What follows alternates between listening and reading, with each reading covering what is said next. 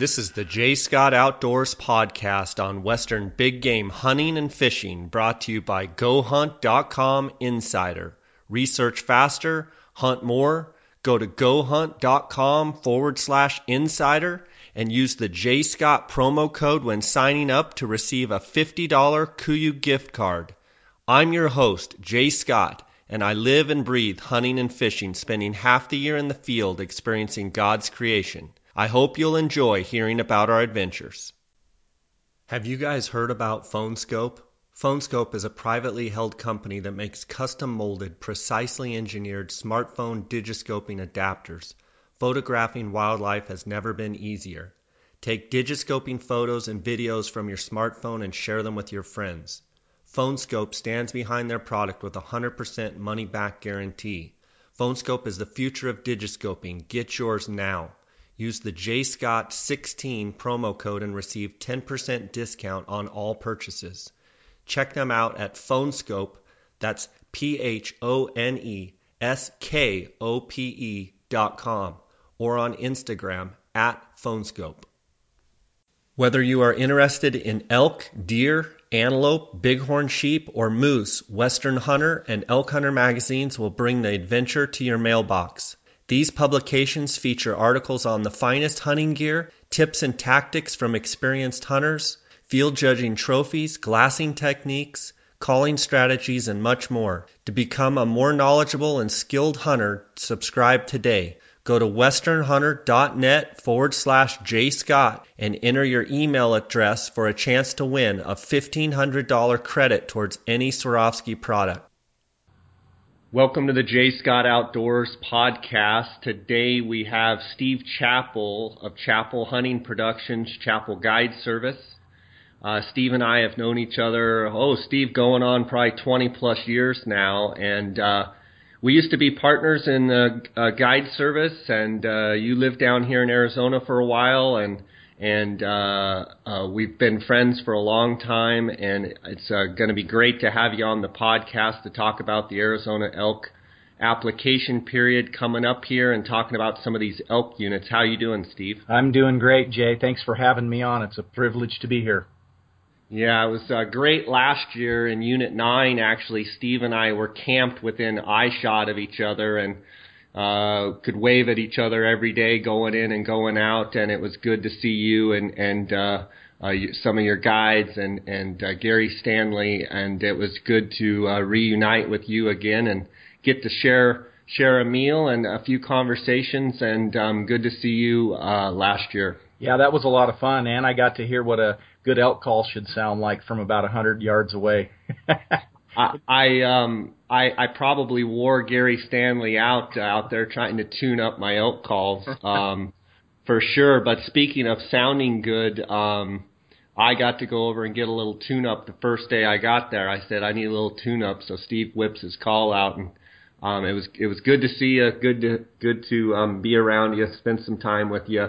And I want to talk today. I know we're getting a lot of phone calls from people with bonus points and a lot of phone calls with people without bonus points. I wanted to talk about the Arizona elk draw, and I thought you were a perfect person to talk about. You actually have a DVD out that explains the Arizona draw, and I was wondering if you could just go through this year some of the things that are a little bit different than last year with the Arizona draw, as far as a few of the changes and such that have been made. Yeah, you bet, Jay. Something very big did happen. There were kind of rumors about it last year, but nobody knew for sure when and if it would happen, but it actually did this year. And what that is the Game and Fish sought to correct what had become basically a bonus point draw for the non-residents, which means that for any of the better archery hunts, or basically all of the early firearms hunts and the better late rifle hunts for elk,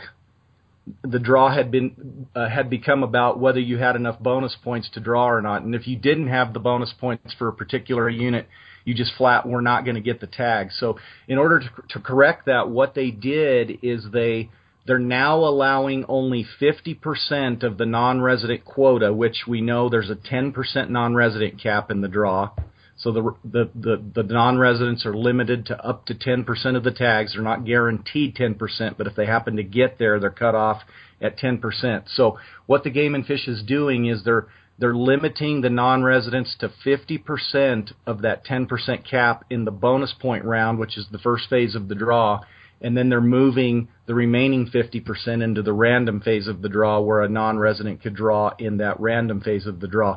Now, those tags aren't guaranteed to non-residents only, so residents could pick up a few extra tags there as well. So it's actually really good news for residents, to be honest with you, and pretty good news for non-residents, other than those that have really high points and we're about to draw a tag. So, kind of a big shake up in the draw, but I think overall it was a good move on the Game and Fish's part.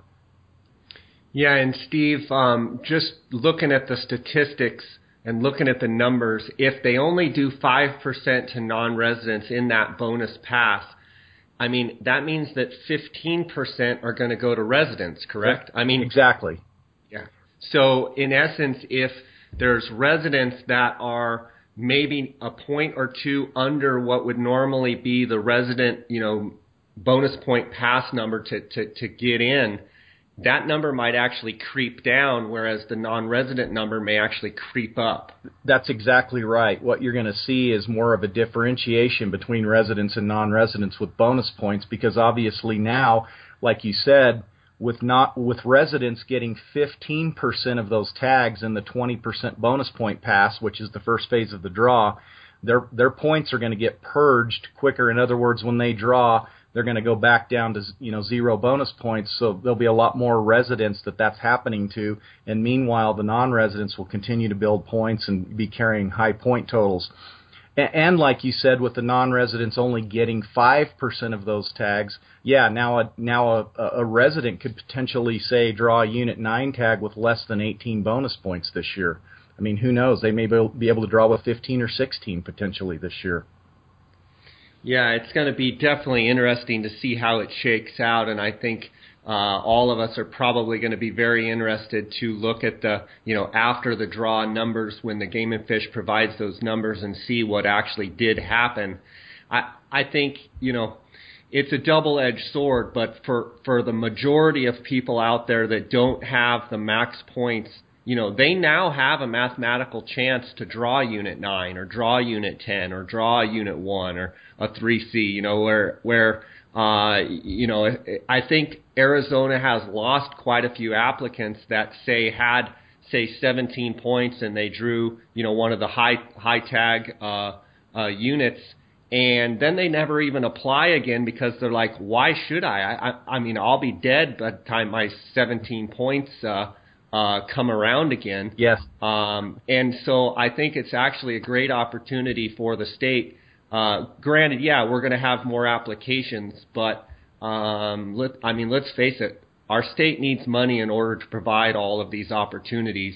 And the more people that can buy licenses and the more people that can apply, it's good for our state. It's not great for drawing, but it's good for our state. Yeah, absolutely. And like you say, just the thought of having the possibility of drawing that great tag instead of knowing for sure that you have 0 chance is just really exciting for people. I mean, like specifically that Unit 1 archery hunt with 300 bull tags, 30 potential non-resident tags, and 15 of those are going to be in the random draw up for grabs. That's a fair amount of tags to have a shot at. So, it just makes it exciting for everyone, keeps everybody's interest up. And, like you said, under the old system, if you drew, you knew you were looking at, by the time you built to the points that it took you to draw the tag. Now, with point creep, if it took you, say, 17 years to draw now, it might take you 30, 35 years to draw again. So people were just discouraged to continue applying. And I think it discouraged young people from getting into the game, like, somebody that's just fresh out of college in their early 20s, looking at maybe being 40 to 50 years old before they have a shot at a good tag. And this change in the draw has made that all different and encouraged those type of people to apply. Yeah, and Steve, I'm also hearing something about a point guard, and I don't believe that point guard where you can turn your tag back in, I don't believe that is going to be applicable to this elk and antelope draw. I think it's going to be in the deer draw coming in June. Have you heard about this proposed situation where you can actually give your tag back prior to 24 hours to your hunt starting, and you get your points reinstated? You obviously have to pay the tag fee, but you don't lose your points. Yeah, I had heard about that. I'm not real read up on it. I do believe that it has a stipulation that you can only do that one time. Right. For that bonus point. So if you had 20 points and you put in with someone that had, less points, and one of you had to cancel, that's a one-time deal. Yes, exactly. I mean, I know a guy personally who this would have been great for. He had a severe car accident this last year. He had a Unit 9 archery tag, and he wasn't able to go on the hunt because of his injuries. And, I mean, he would have been a prime candidate for that.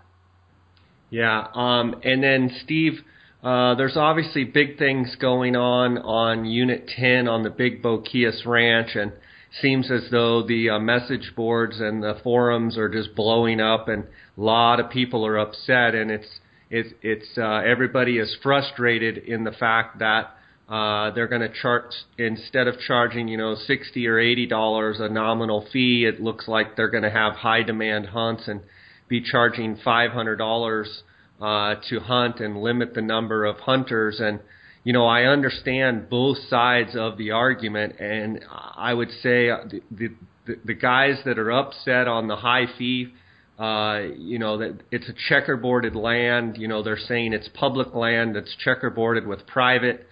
Well, really, it's state land. It's not public land. Right. It's state land, which is different. Right. But I totally understand, and $500 seems extreme. And then the other side says, well, $500 to be hunting a 750,000 acre ranch, $500 fee in any other state, that would be $5,000. Yeah. Yeah. But I understand that ranch has been open for a long time, and it's just amazing to me how it always comes to a head right before application periods, when they had all year to work something out with the Game and Fish, work something out with the owner of the property and the leasee of the property. It's just why does it always come down to right before we're applying for, it just seems odd to me that they can't get things like this resolved where hunters can then make a good decision and, apply for something that they know the total rules. Yeah, because you go in with a little uncertainty. Matter of fact, up until the last couple of days, I've been having to tell people that I talk to on the phone about Unit 10 that I'm a little uncertain what's happening with the Boquillas, and that makes up roughly 50% of Unit 10. So I also noticed that the tags were reduced. The archery hunt went from 200 to 125 tags, and the early rifle hunt went from 100 down to 40, which I think is a good thing. But it also made me a little suspicious that maybe something was going on there in the negotiations, or maybe we weren't going to get access at all. And then as it turned out, like you say, we see that the antelope hunts, the archery and the rifle antelope hunt, and then the archery and the early rifle elk hunt are going to be that $500 fee, $80 for a guest. You can have up to 2 guests at $80 a piece. And then they also ding us guides for $500 a piece for guiding on there. So, yeah, it's definitely not painless to hunt on the Boquillas. But, like you say, it is a phenomenal place to hunt. And when you think about it in the big scheme of things, $500, when you compare that to other 750,000 acre ranches, that kind of puts it in perspective. But I do realize that $500 is a lot of money to most people, and it is to me. And it's kind of unfortunate. We had that access for years and years, basically for just signing up and getting a permit that you hung in your vehicle, and it'd kind of be nice to go back to that. But it looks like those days are gone, and we'll just deal with it and move forward. I think the unfortunate part in it, it happens in our society is, 90% of the people are great. 90% of the sportsmen do everything they're supposed to. And then there's 10% that, just pay no mind to anything. They do whatever they want. And, they ruin it for the rest of the, 90%. As well as, within the last couple of years when there has been, where you had to have a placard hanging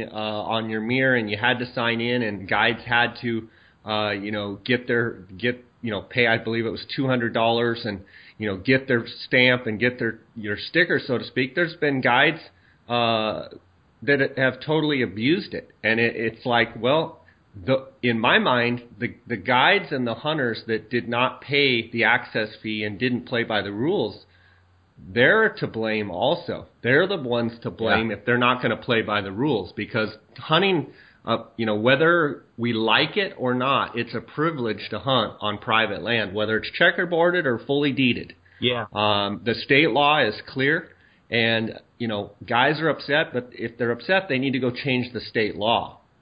But they also need to play by the rules. And I think it's unfortunate that we've got, we had rules set out, and guys didn't play by the rules.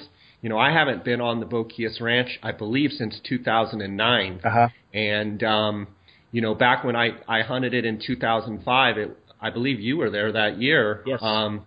With us.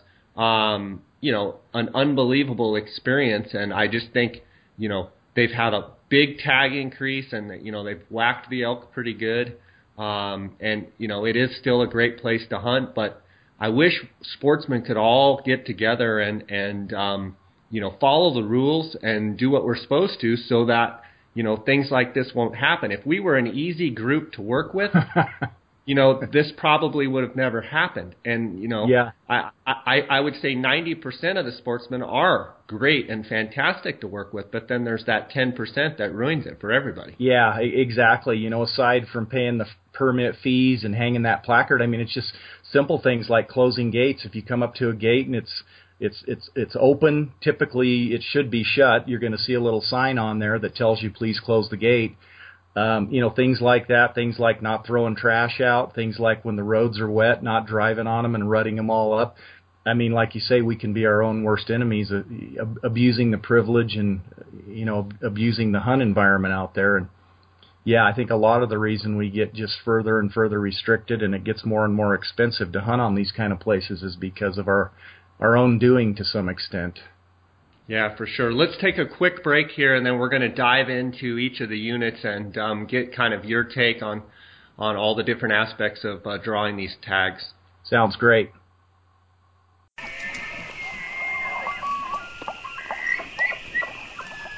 This is the J. Scott Outdoors podcast on Western big game hunting and fishing, brought to you by GoHunt.com Insider. Research faster, hunt more. Go to GoHunt.com/insider and use the J. Scott promo code when signing up to receive a $50 KUIU gift card. I'm your host, Jay Scott, and I live and breathe hunting and fishing, spending half the year in the field experiencing God's creation. I hope you'll enjoy hearing about our adventures. Wilderness Athlete is committed to improving the health and quality of life for the outdoor athlete by providing field-tested, scientifically validated nutrition and sports performance product formulations. Check them out at wildernessathlete.com and use the J. Scott promo code to receive 10% off any order in January 2016. Okay, Steve, I want to cover Unit 9, 10, Unit 1, 23 North, 23 South, and 3C in this first discussion. Let's start out with Unit 9, and both you and I were in Unit 9 last year for the month of September, and Unit 9 last year, the resident pool was, for the archery hunt, was 14, early rifle was 19 as a resident, and the late rifle was 6. I'm looking at my Go Hunt Insider. There's a little chart here. For resident, it was 17 points, 20 points for early rifle, and 6 for late rifle. What are your thoughts on Unit 9 archery hunt this year? I know the archery tags are still 100. They have the dates of September 9th through the 22nd.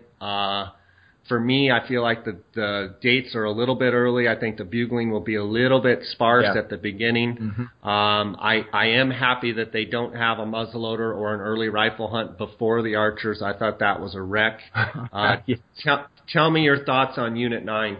Yeah, exactly. You're right. Having that early hunt prior to that archery hunt was a train wreck, and I feel really bad for people who burned a lot of points on that hunt because it just wasn't a bugling, epic early rifle slash muzzleloader experience.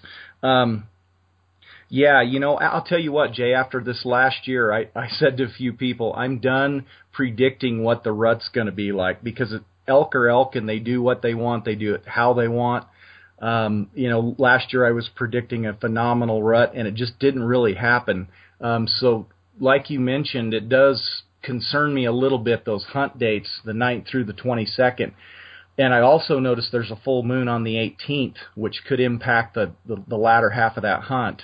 Um, so what I've always said to people is I feel like the wheelhouse of the rut in Arizona is basically from the 18th of September into those first few days of October. So looking forward, I see that the archery hunt next year with the new 5-year season structure is going to be the 15th through the 28th, which is going to be really, really good dates. So yeah, I'm just a little concerned basically for all the units for the early hunt dates. But I think even if the hunt starts out slow, that we should have some good hunting, say from the 15th, 16th, and beyond. So for anyone that draws these tags, I would recommend definitely being able to stay toward the end, or if you have to pick days, pick the later days in the hunt versus the earlier days.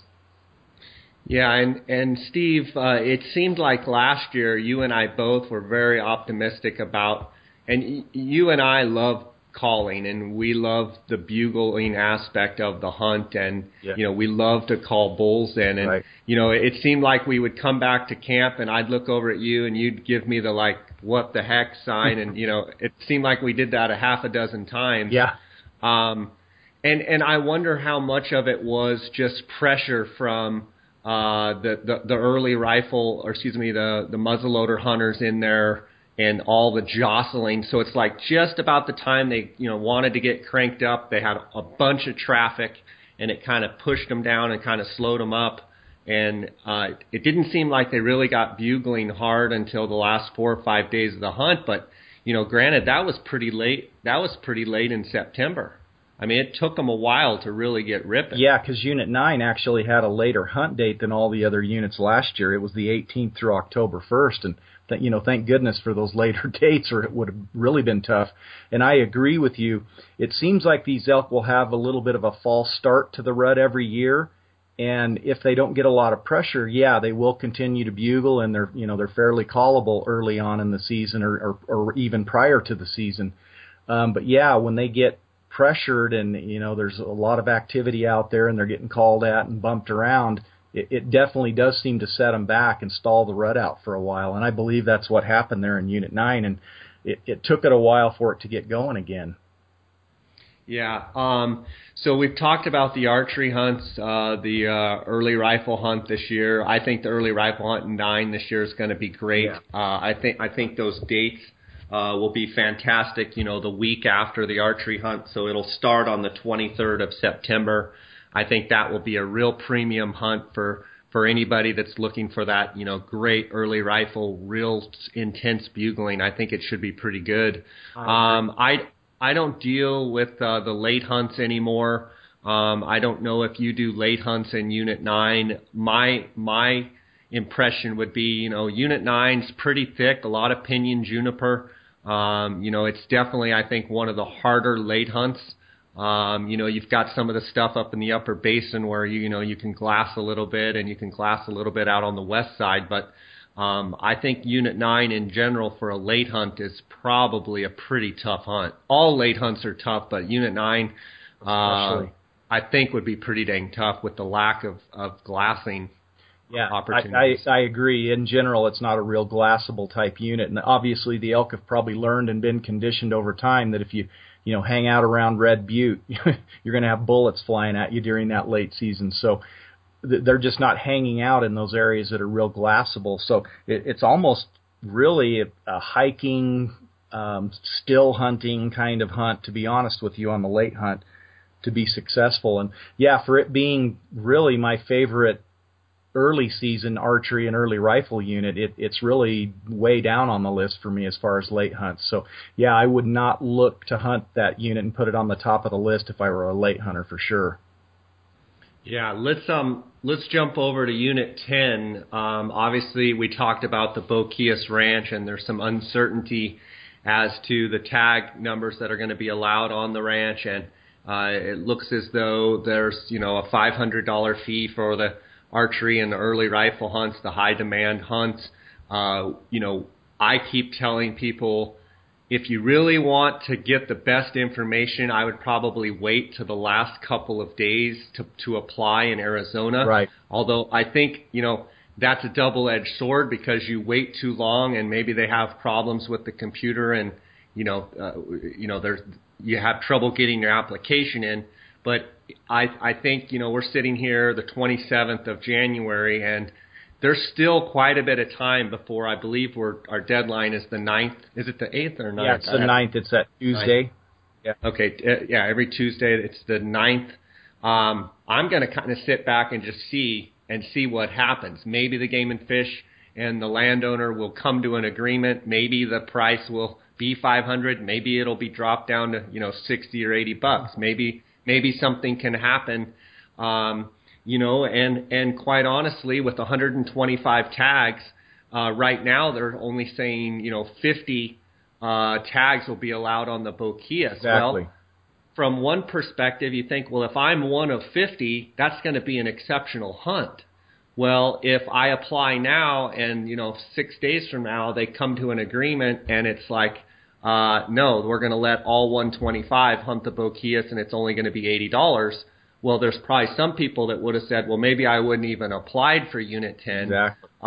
Because, 125, even though they dropped it down from 200, and in my mind, that's a good move, that's still quite a few people bouncing around. Yeah, exactly. In Unit 10, it, is a really water-centered unit. In other words, it's an arid unit, so the elk are going to be fairly concentrated near water sources. And if you get too many people out there, like we had with the 200 tags, it can really influence the quality of the hunt.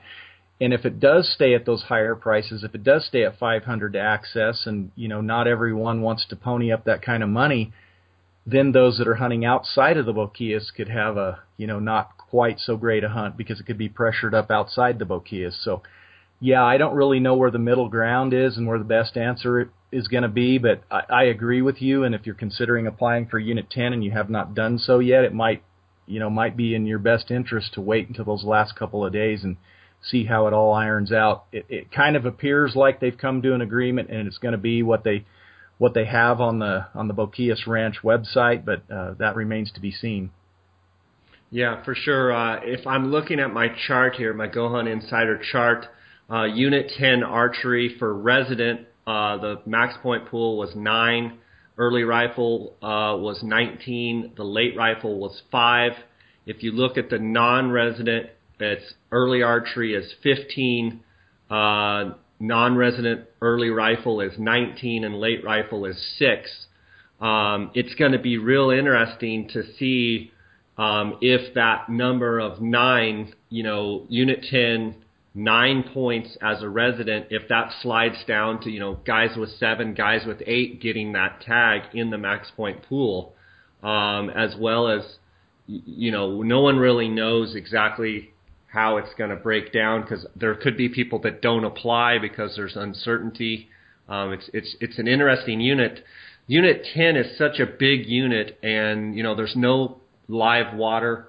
There's, stock tanks and water troughs. Right. And, much of that is, over half the unit is the Boquillas. But there are other areas to hunt in Unit 10. There are also other private ranches in Unit 10. And one thing I think is, if they have lowered the tag numbers, I think we could see a rise in quality, where I think since the last time I had a tag in 2005, and it was an outstanding year, and there were a lot of great bulls. Yeah. And ever since then, it's just continued to drop in quality. And there will always be some great bulls in Unit 10, just because of how big and how thick the country is. Right.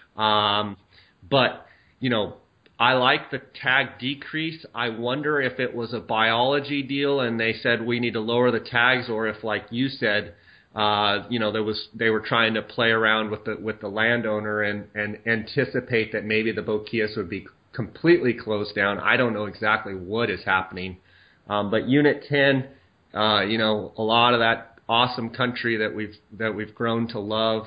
It's just an incredible place, and it's definitely it's going to be interesting to see how it shakes out. Yeah, absolutely. I'm kind of like you. I'm anticipating it being a better hunt with the fewer tags. I'm anticipating the bugling being better, especially when we get the later hunt dates next year for the archery season. I've kind of noticed a trend in that Unit 10 success rate on the archery hunt has been going downward, and I think, again, it's because of the tag numbers. And to me, when you see a lower success on archery hunts, that means less bugling activity. If you were to contrast Unit 10 with Unit 9, you're going to see 9's running about a 50% success rate on the archery hunt year in and year out, which is pretty unheard of. And then Unit 10 is typically down in the 30s, sometimes even dips down into the 20s. And to me, that always equates to less bugling activity is why you see those lower success rates. Yeah, for sure. Let's jump over to two of our favorites, 23 North and 23 South.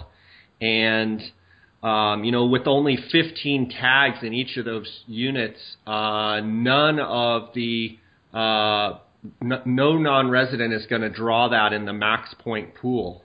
Right. And I think that has caused a lot of turmoil in its own right. And I've talked to a lot of people that are upset about that with high points because they were wanting to get a 23 North or 23 South tag and be the only non-resident in the unit. Well, now it's going to go, if there is, correct me if I'm wrong, but if there's one non-resident drawn, it's going to be in the random pool, but that doesn't necessarily mean that any non-residents are going to draw. That's correct. They're not guaranteed to draw, but if one does, it is going to be in the random pool. What I've learned over time is that if you have a 0.5, in other words, 15 tags, if you take that times 10% for the non-resident cap, that comes out to 1.5. Well, the Game and Fish actually rounds that 0.5 down to 1. So hence, that's why there's only one potential non-resident tag. It's kind of interesting because by contrast, when they round bonus points, if you were to apply with another person and your bonus point average came out to 0.5, they round that up. So that's kind of interesting to me, but that definitely plays against the non-residents. Matter of fact, I've talked to some people who that's directly affecting. One gentleman from Texas who had 18 bonus points and has been holding out for years and years to draw 23 North and was thinking that his time was coming, to draw that guaranteed tag, and now he's not guaranteed that at all. He's going to have to look elsewhere if he wants that guaranteed tag. So, a little unfortunate to him, but again, for everyone, I think it was the right decision when you look at the big picture. Yeah, and interesting, Unit 23 North, from head to toe, top to bottom, is covered with elk, 15 tags. It can make for a pretty enjoyable hunt. The unit in itself is when you take just 23 North, it's not that big, right. But there is elk in every corner, and it is a good bugling unit. It's not necessarily known for super high-end bulls, but it's really known for a lot of bulls, 330 to, say 350, maybe even 360. Right. It just seems like there's a lot of them where if you contrast that with 23 South, very pockety, not a lot of elk, but there's a chance for a big elk. Yes. But there's also a chance going out and maybe not even hearing a bugle, and it's very rough. 23 South, is mostly quad access and ranger access and, UTVs. Whereas 23 North is very accessible by vehicle in most all areas. And, Young, Arizona is kind of the divider between the North and the South. And, it's both are neat units, and it's very interesting to see that, the crown jewel, so to speak, now is not going to go to, for sure, there's no guaranteed non-resident tags in there. Yeah, exactly. I think something interesting about 23, especially 23 North, for a non-resident, I know guys that have hunted states like Wyoming or Montana or Idaho or Colorado. They understand and realize that the deeper you go, The more elk you typically get into, you've typically got to go back and get into holes where the elk get pushed into. And, then you come to Arizona and you get in a unit like 23 North, and it's not that way at all. And, guys almost have to push the reset button because these elk can be right off the roads. I mean, you can hear them bugling, right from camp, right from the roads. It's almost literally like being in a national park. I call it a Disneyland elk hunt, to be honest with you. And again, you just have to push that reset button because it's just such a phenomenal bugling unit. As you say, there's a very high bull to cow ratio, and that equates to great bugling. It borders the White Mountain Apache Reservation, so you've got those, $20,000+ Apache bulls coming back and forth over the fence to rut. It's just a phenomenal unit. Yeah, I really like both 23 North and 23 South. I've had good success as have you in both units, and just a real pleasure to hunt there. It's shaping up to be a pretty good moisture year. It's a little hard to predict here, 9 months out when our elk season is. But so far, we're definitely not below average. Things are looking pretty good. So I'm expecting that Central Arizona 23 North-South. I think it's going to be probably a pretty good year over there. Yeah, absolutely. You're right. That's one thing we can count on, I think, is, again, having good antler growth, at least for the start this year. And I think it will be a good antler growth year because I believe we're in a super El Nino winter, and it's kind of been that so far. Again, what I'm not going to predict is the rut after last year. I tend to be a little off on that, so I'll let the elk tell us what they're going to do, and we'll just go with it. Or we can just say they're not going to bugle and it's going to suck, and maybe they'll prove us wrong, because it seems like every year we get all fired up thinking, oh, they got great moisture, they're going to rut early, they're going to bugle, they're going to tear it up. They kind of lull out on us. But right on, let's move on to Unit 3C. And if I look at my chart here, 3C for non-resident archery, 13 points. And 7 points for the late rifle. For resident, it is 10 points for the archery and 19 for the early rifle. Yep. 3C is a pretty cool unit in the fact that a lot of it is burned, and it's the habitat for elk since the fire. I really enjoy 3C. They bugle well up there. Yeah. And it seems like there's quite a few elk, and it's definitely something that someone with wanting to come from out of state, 3C is definitely a unit that they ought to look at. Yeah, I agree.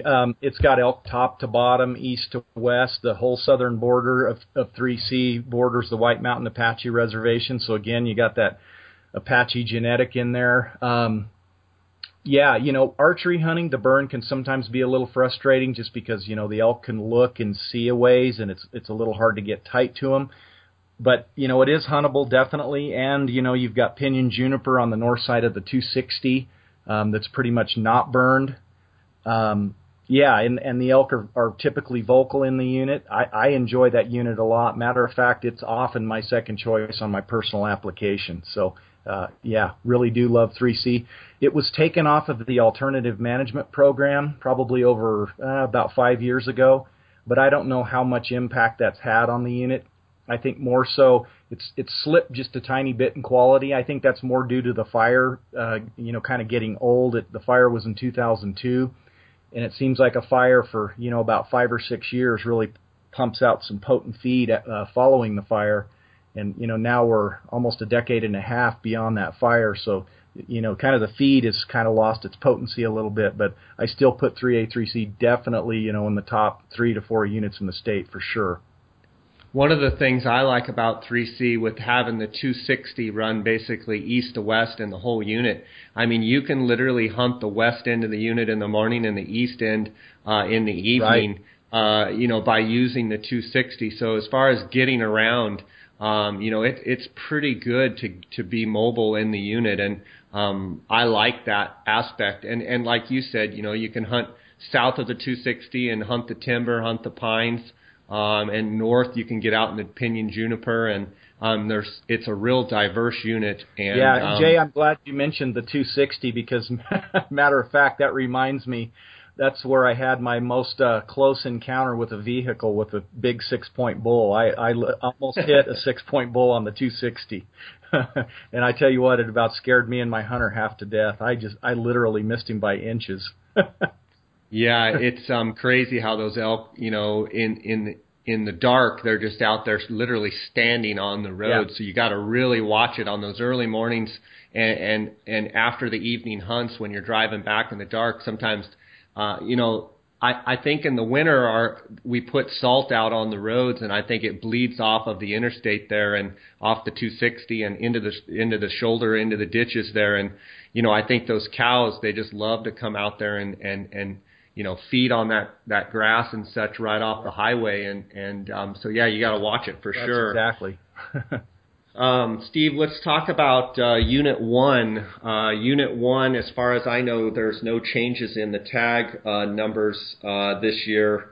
There's 300 tags.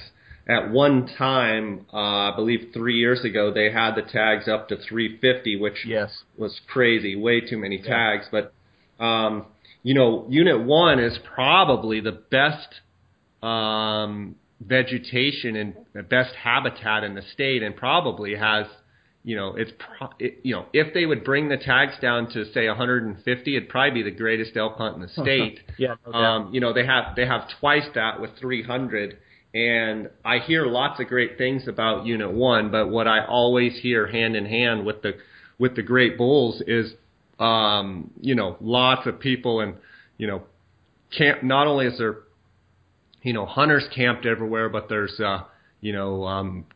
campers, and it's just a great place, beautiful place to camp. So it's a very congested area. If I'm looking at my chart here, 1, 2B, and 2C, you've got the resident early archery, 11 points to be in the max pool. Now, keep in mind, this is going back when it was, not the 5 and 5 for the non-resident. So there's 11 points for the resident, 17 for the early muzzleloader, 8 for the late rifle, 14 for non-resident, 18 for the muzzleloader, and 9 for the late rifle. What are your thoughts on Unit 1, Steve? Yeah, I totally agree with everything you just said. I feel like historically Unit 1 was a better hunt on the archery hunt, especially when there was 150 tags. That's what it was for years and years. And then after the Wallow fire, apparently the elk herd has just become prolific in there. So in an attempt to manage that, they really pumped the tags up, maybe not considering the quality of the experience when you're out there. So doubling the amount of tags definitely has an impact on the unit. Although, again, it's a big unit. Got a lot of country. Elk are, all over the unit, north to south, east to west. So there's lots of areas to hunt. So, what we always do when we're hunting, if we're running into a lot of pressure, is we move. It's not inconceivable to hunt 20, 25 miles away from, where you were the day before. So, we're able to move around in a unit like that with good road systems. As you mentioned, it's probably the most picturesque elk unit in the state. It's got everything from, high elevation ponderosa pine, actually spruce and aspen country at the higher elevations. Then at the mid elevations, you got the ponderosa pine, and then it drops into PJ country. So you've got everything there. So it also has a reputation for being a great bugling unit. And again, if you look at the archery success statistics, you'll see that bears that out. It runs, anywhere from 50 to 60%, which is really, again, unheard of for an archery hunt. So, yeah, it's a great bugling unit. It would just be nice to see the tags come down a little bit in that unit. Yeah, for sure. I mean, even if they could drop it to 200, I think the experience level would go, the enjoyment level would go way up. Yeah, exactly. For sure. Let's talk about Unit 27. And I don't have any experience. I'll be real honest. I've never been in Unit 27 for elk, but Steve, I know you have. And if you look at Unit 27, there's obviously some big changes this year. The early rifle hunt. Let's see, is it an early rifle or is it a muzzleloader? I believe it's a rifle. Rifle is actually going to go in front of the Archers, just like Unit 9 last year. So the week before is actually going to be 40 tags. It's an early rifle hunt in Unit 27, and then the 27 dates are going to bounce back to the 16th through the 29th. Yeah. And I've said it before, I'll say it again, I'm not on board with this. I don't like the rifle hunters going in front of the Archers. I think I just don't like it. With that being said, I think there are some places that I've heard of in Unit 27 with, pieces of the fire and such that you can glass some of these big bulls. I believe there will be a handful of big bulls probably killed on that rifle hunt because of the ability to glass and get in there and scout those bulls out and, kill them, at 300 yards before anybody jostles with them. I think the bugling will be a little bit slow, and I think, but from a glassing standpoint, and be able to get a couple of those big bulls on the ground, I think it'll be big, or it'll be huge. I think the archery hunt, it's a double-edged sword because you're going after the rifle hunt, but I think having those later dates and going to the 29th of September, I think that last week, like we saw in Unit 9 last year, probably the bugling will intensify the last week. Yes. Although, like you say, that full moon might play into it, but I don't think I would rather have the Archers go first. I think they'd have a better hunt. But I do think the last week of the archery hunt in 27 could possibly be pretty darn good. I think the first week could be a big lull after the pressure of the 40 tags and all the guys' friends and all that out helping them. So what's your take on 27? Yeah, I totally agree. I think the 27 early hunt is going to be a spot and stock type of hunt. I don't think there'll be a lot of bugling. Of course, they all could prove me wrong since I just said that. But if it's like Unit 9 last year, it's definitely going to be more of a glassing type hunt. With the full moon on the 18th on the archery hunt, I believe that last week is really going to heat up, that 23rd through the 29th. So to me, if there was any sleeper archery hunt this year, it would probably be 27. So we're kind of letting the cat out of the bag with the later dates. Have no idea what unit they're going to do this to next year, but the only thing to know about 27, if you're considering that as an archery hunter, is that it is a very physical unit. So it's not the kind of unit that you're going to be able to ramble around and look at a lot of bulls in the morning. I mean, you may be able to hear, 5 or 6 bulls from your vehicle, but to get out and actually see all of those because of the terrain would be difficult. And obviously there's some areas in 27 that aren't as physical, but those are going to be more popular on the average. So to get away from the crowds, you're going to need to go into the steeper country and hunt.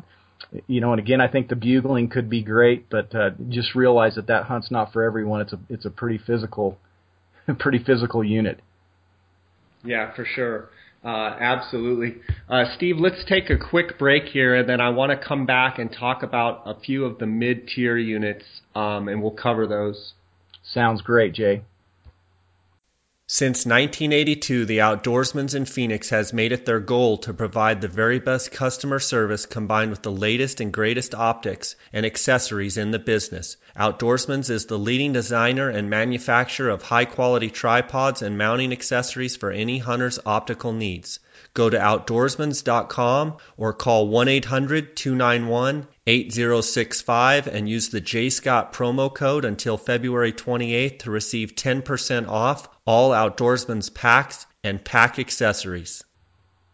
Utah Hydrographics is in the water transfer printing service, and they are open to whatever you can dream up. Choose from a wide range of camo patterns, designs, and colors. Whether it's guns, bows, tools, rifle stocks, vehicles, steering wheels, fenders, dashboards, paint guns, fishing rods, cups, tripods, watches, knife grips, helmets for a local sports team or for your motorcycle, picture frames, mailbox, animal skulls, you name it, they can probably do it. Utah Hydrographics loves taking things that are general looking and turns them into something that looks fantastic and eye-popping. Give them a call and see what they can do for you and receive up to a 10% discount by using the JScott16 promo code. Visit them at utahhydrographics.com or on Instagram at Utah Hydrographics. Okay, Steve, I want to talk about some of the mid-tier units, and I know you're a lot like me in that we're spoiled. You and I are spoiled. Let's just admit it, that we like to spend our time in, the 4 or 5 best units in the state of Arizona. And personally, we probably don't spend a lot of time. And speaking for myself, I don't spend any time in some of the mid-tier units. I can tell you that there are some guys that actually have some pretty darn good hunts in, 7 East, 7 West, Unit 8, 5B South, 6A, 4A, 4B, some of those mid-level units. But I think one of the things people have to understand is most of those units have a lot of tags. Most of them, the bugling isn't as good as it is in the top, 5 or 6 units. And what would you say if you're talking about, let's talk about 7 East. I know you've hunted 7 East and 7 West. Right. What do you think about those 2 units? Yeah, you have to come to those units with the mindset that you're in it for the long haul, because you can go literally 4 and 5 days in a row with virtually having no bugling, and you really start to second guess yourself, and you start to second guess the unit. And what it can do is it can cause you to have a moment of weakness and shoot a really small bull when you otherwise wouldn't have. So you've just got to keep that mentality that you're in it to win it. You're in it for the long haul.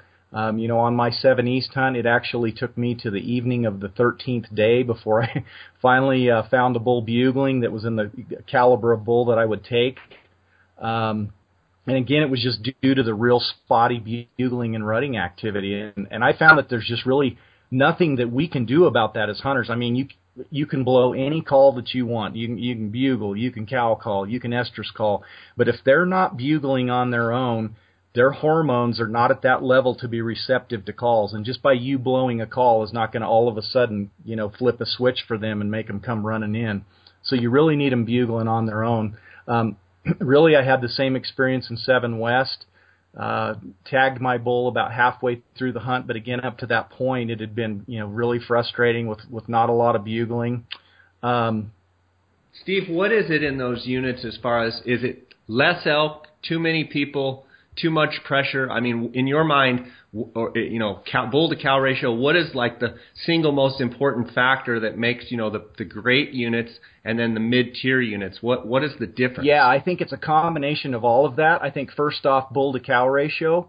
If you have a lower bull to cow ratio, the bulls just aren't as competitive. Whereas in units, like we're talking about 9 and 10 and 23, where you've got that really high bull to cow ratio, those bulls have to be competitive.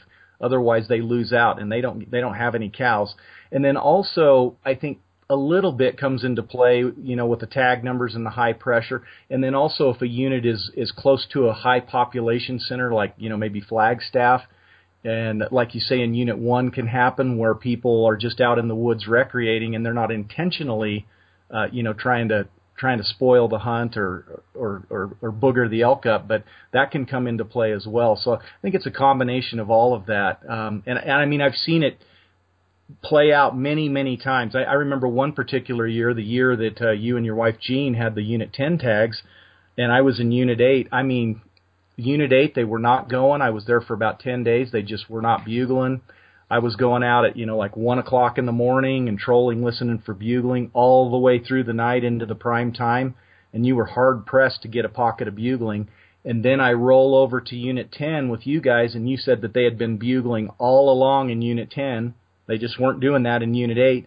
I go out with you the next morning in Unit 10, and I literally, this is no joke, I heard more bugling in 1 hour in Unit 10 than I had heard for 10 days in Unit 8.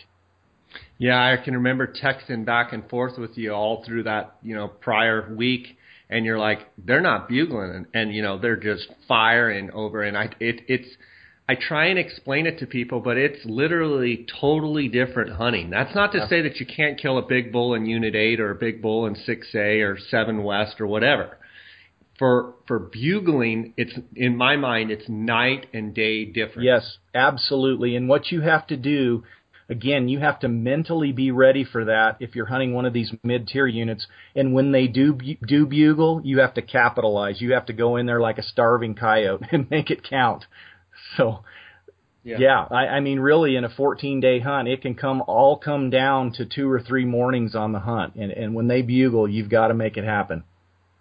Yeah, absolutely. And, I think you look at the 7 East, 7 West, Unit 8, 5B South, you look at 6A, Yep. 6B. 6B, 4B, 3B, I'm looking over these units. They're all about the same. I'm going to kind of throw them all in their own, mid-tier unit. I would say in all of those units, you could probably kill a 350 bull. Yes. But you're more realistic. You're probably looking at a 300 to a 320. Right. And I think that's the difference. I mean, granted, any one of these units, you could kill a 400-inch bull. It can happen, and it has happened. Right. But, people need to be realistic that, probably the best in bulls, maybe a couple bulls, 350-ish. And, you got to think long and hard. Depends on how many bulls you've killed and what have you. But, if you come out of any of those mid-tier units with a 320 bull, you've done pretty darn good. Yeah, exactly. People's heads turn when you go down the road with a 320 bull in the back of a truck. And if you have a 350 bull, it's really something special. I always kind of laugh and say that sometimes I think these big bulls can come out of these units like a Unit 8 because they don't bugle. So when they do finally make the mistake of bugling, they've lived 10 years and they're a 400-inch bull. So yeah, for sure. On the morning they make a mistake of putting their head in a tree and raking and bugling, they're going to get shot and they're 10 years old and they're a monster. Yeah. I think I'm going to kind of break this down, and you can weigh in if you would like, Steve. If you're looking at the top early rifle / muzzleloader hunts, and if I was going to say, pick the top 3, and this is the top 3 for killing the biggest bull. Uh-huh. Throw out draw odds, throw out resident, non-resident, just as far as size. I think you've got to look at Unit 9, Unit 23 South, Unit 23 North. Those would probably be my top 3. Yeah. Number 4 would probably be a tie between Unit 10 and 27. Mm-hmm. And maybe 3C, and Unit 1 is probably close there behind. But I think 23 South, Unit 9 are probably the top early rifle hunts. What's your thoughts? Yeah, I agree. And then amongst the others, it's kind of like splitting hairs. It just be, hey, here's a giant bull that you didn't really count on being there. But yeah, I agree with you with the way the winter's shaping up. Unit 9's got to be right up there at the top. As well as 23 South, because like you say, it's a fairly remote unit. It's not the type of hunt for just anyone. It takes a special kind of hunter to enjoy that unit. I think as far as top archery hunts, I would say for experience alone, 23 North is pretty hard to beat, and Unit 9 on a good year is pretty hard to beat. Yeah, and the question, again, I think especially for 9 is how will they bugle this year? To me, it's pretty much a given that they're going to bugle well in 23 North. I mean, if a guy wants a unit where he can count on them bugling year in and year out, and that never is a question, go with 23 North. Yeah, I've lost just a little bit of faith in Unit 9 as far as the rutting activity. It can sometimes be hit or miss. But as far as trophy quality and just an overall great hunt for 350 type bulls and sometimes better, you can't hardly beat it. In my opinion, in Unit 9, I think what holds Unit 9 back and has over the last couple of years, and granted, they killed a couple 400-inch bulls, and they have for the last couple of years, but we've seen it at its what we would say is best. One of the things I think that's tough about Unit 9 is because there's so many roads, the elk get constantly pressured. There's really no place to go where people don't get at them. Whereas maybe in 27, maybe in 23, maybe in some of these rougher units, there's less access and maybe a chance where those elk can interact with each other constantly without having human interaction. Whereas I think what's happened in Unit 9, and I'd love to hear your opinion, is the further you walk from a road, the closer you get to another road. And it just seems like those elk get constantly harassed. And I think I think the hunter has gotten better. I think they've gotten more mobile. I think they've, probably been able to cover more country. I think they're bringing more friends with them, and those elk are just getting harassed. Yeah, like you mentioned, the friends thing, it's pretty amazing how there can be one tag in a camp and you roll by and there's like half a dozen trailers there and 10 people, and all those extra people are out scouting, and you can bet that they're blowing calls. And yeah, I think you really these days have to be on your A game in units like 9, because these elk are definitely getting pressured and called at. So you've got to do everything just right, or they're just not callable. Yeah, and by contrast, you go into a unit like a 27 or areas of 23, and you can get away from that, and you can get on and call the elk that haven't been educated, so to speak. Having good road systems is a blessing and a curse, because it can spread people out. But then also, when you've got enough people out there, which you typically have with Unit 9, because it's kind of known as the country club elk hunt of Arizona, you just get people covering it from top to bottom, and those elk feel the pressure. Yeah, and I mean, I'm as guilty as anybody to having helpers in my camp and such. But like you say that I'm with a client and I'm having a rough bugling morning. In one text, I can get from someone that's over in a completely different part of the unit who's been driving and listening off the roads and be like, I hit 5 pockets over here, Jay. They're going crazy. Get over here. Yeah. And in 15 minutes, I can be 10 miles away, and all of a sudden, boom, I'm right in the middle of them bugling. So it's a blessing and a curse, like you say. Yeah. For sure. Yeah, exactly. Yeah. So, well, Steve, I think we covered a lot of ground here. I would ask you, do you have anything else to add? But before that, I'd like to say that you run a great guiding operation. You're a great person. You have great character, and I'm happy to call you a friend. And I would encourage anybody that's interested in going on a guided hunt to definitely give Steve Chappell a call. Steve is a phenomenal person and great elk hunter, great elk caller, has taught me a lot about calling elk, and it's a pleasure to call you a friend, buddy. And I would just say, do you have anything to add to people listening to this elk application episode? Yeah, thank you, Jay. I really appreciate the kind words, and likewise to you. You've been real influential in my life. I think you have also brought my calling along a lot with some of the things you've taught me, and I know we kind of grew up in Arizona elk hunting, so to speak, meeting back in 1995. I think the only thing that I would close with, and I don't think I covered this, is with the Arizona draw and it being a 5-choice system, what people should realize is that it all comes down to your first and second choice. I know there's 5 choices on the application, but with the way our draw works, by the time they go through the bonus point round, where they issue the first 20% of the tags to the high point holders, and then the second phase of the draw, they go through everyone's first and second choices. By the time they get to the third phase of the draw and they're looking at 3rd through 5th choices, there's just not any bull tags left. So there's no reason to even contemplate or mentally struggle over what you're going to put 3rd, 4th, or 5th. So the best strategy, and the one that I use, is I always put the absolute dream hunt that I would love to go on the most, as I referred to earlier, the Disneyland elk hunt. And then I'm going to back that up with either another great unit or a unit that's got slightly better draw odds. And to me, people can use that strategy, or they could put a mid-tier type hunt as their second choice. But you always want to put the absolute best hunt, the one you'd want to go on the most first choice, and then consider the odds on your second choice. If you do that, you're going to draw a lot more tags, and you're going to especially give your chance at yourself the chance at that dream hunt one day. I absolutely agree. I think that's a great point, Steve. It just dawned on me, I want to ask you this question, and without sounding like a bumbling idiot, do you remember, okay, let me think this through.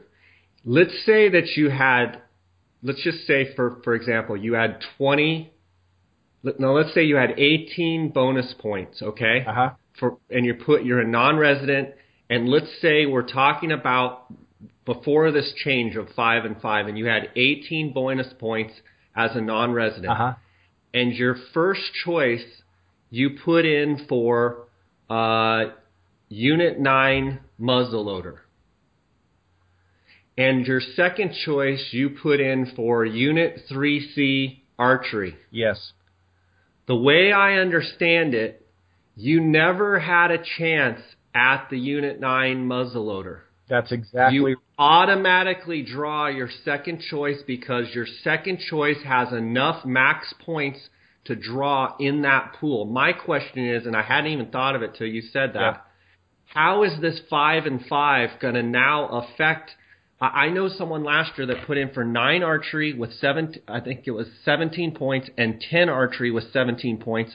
And I told him, why did you do that? Yeah, you're guaranteed. You automatically draw your second choice. You never had a chance at Unit 9 archery. You never. What do you mean I didn't have a chance? Because it fulfilled your second choice automatic. So how is that going to work with the 5 and 5? Yeah, How's that going to change? Back to that, the reason for that is because the first phase of the draw is the bonus point round. And in the bonus point round, the computer is considering both your first and your second choice. So if you have an overabundance of bonus points for a certain unit, like, if you have 17 points and you put in for 9 archery and 10 archery, you're going to draw that 10 archery tag in the bonus point round. So there's not even the opportunity to get the 9 tag in the random part of the draw, and you don't draw it in the bonus point round because you're a point or two short. So that's an excellent point. As far as the 5 and 5 under this new system, it's, we're going to have to wait and see just a little bit what the bonus point totals do.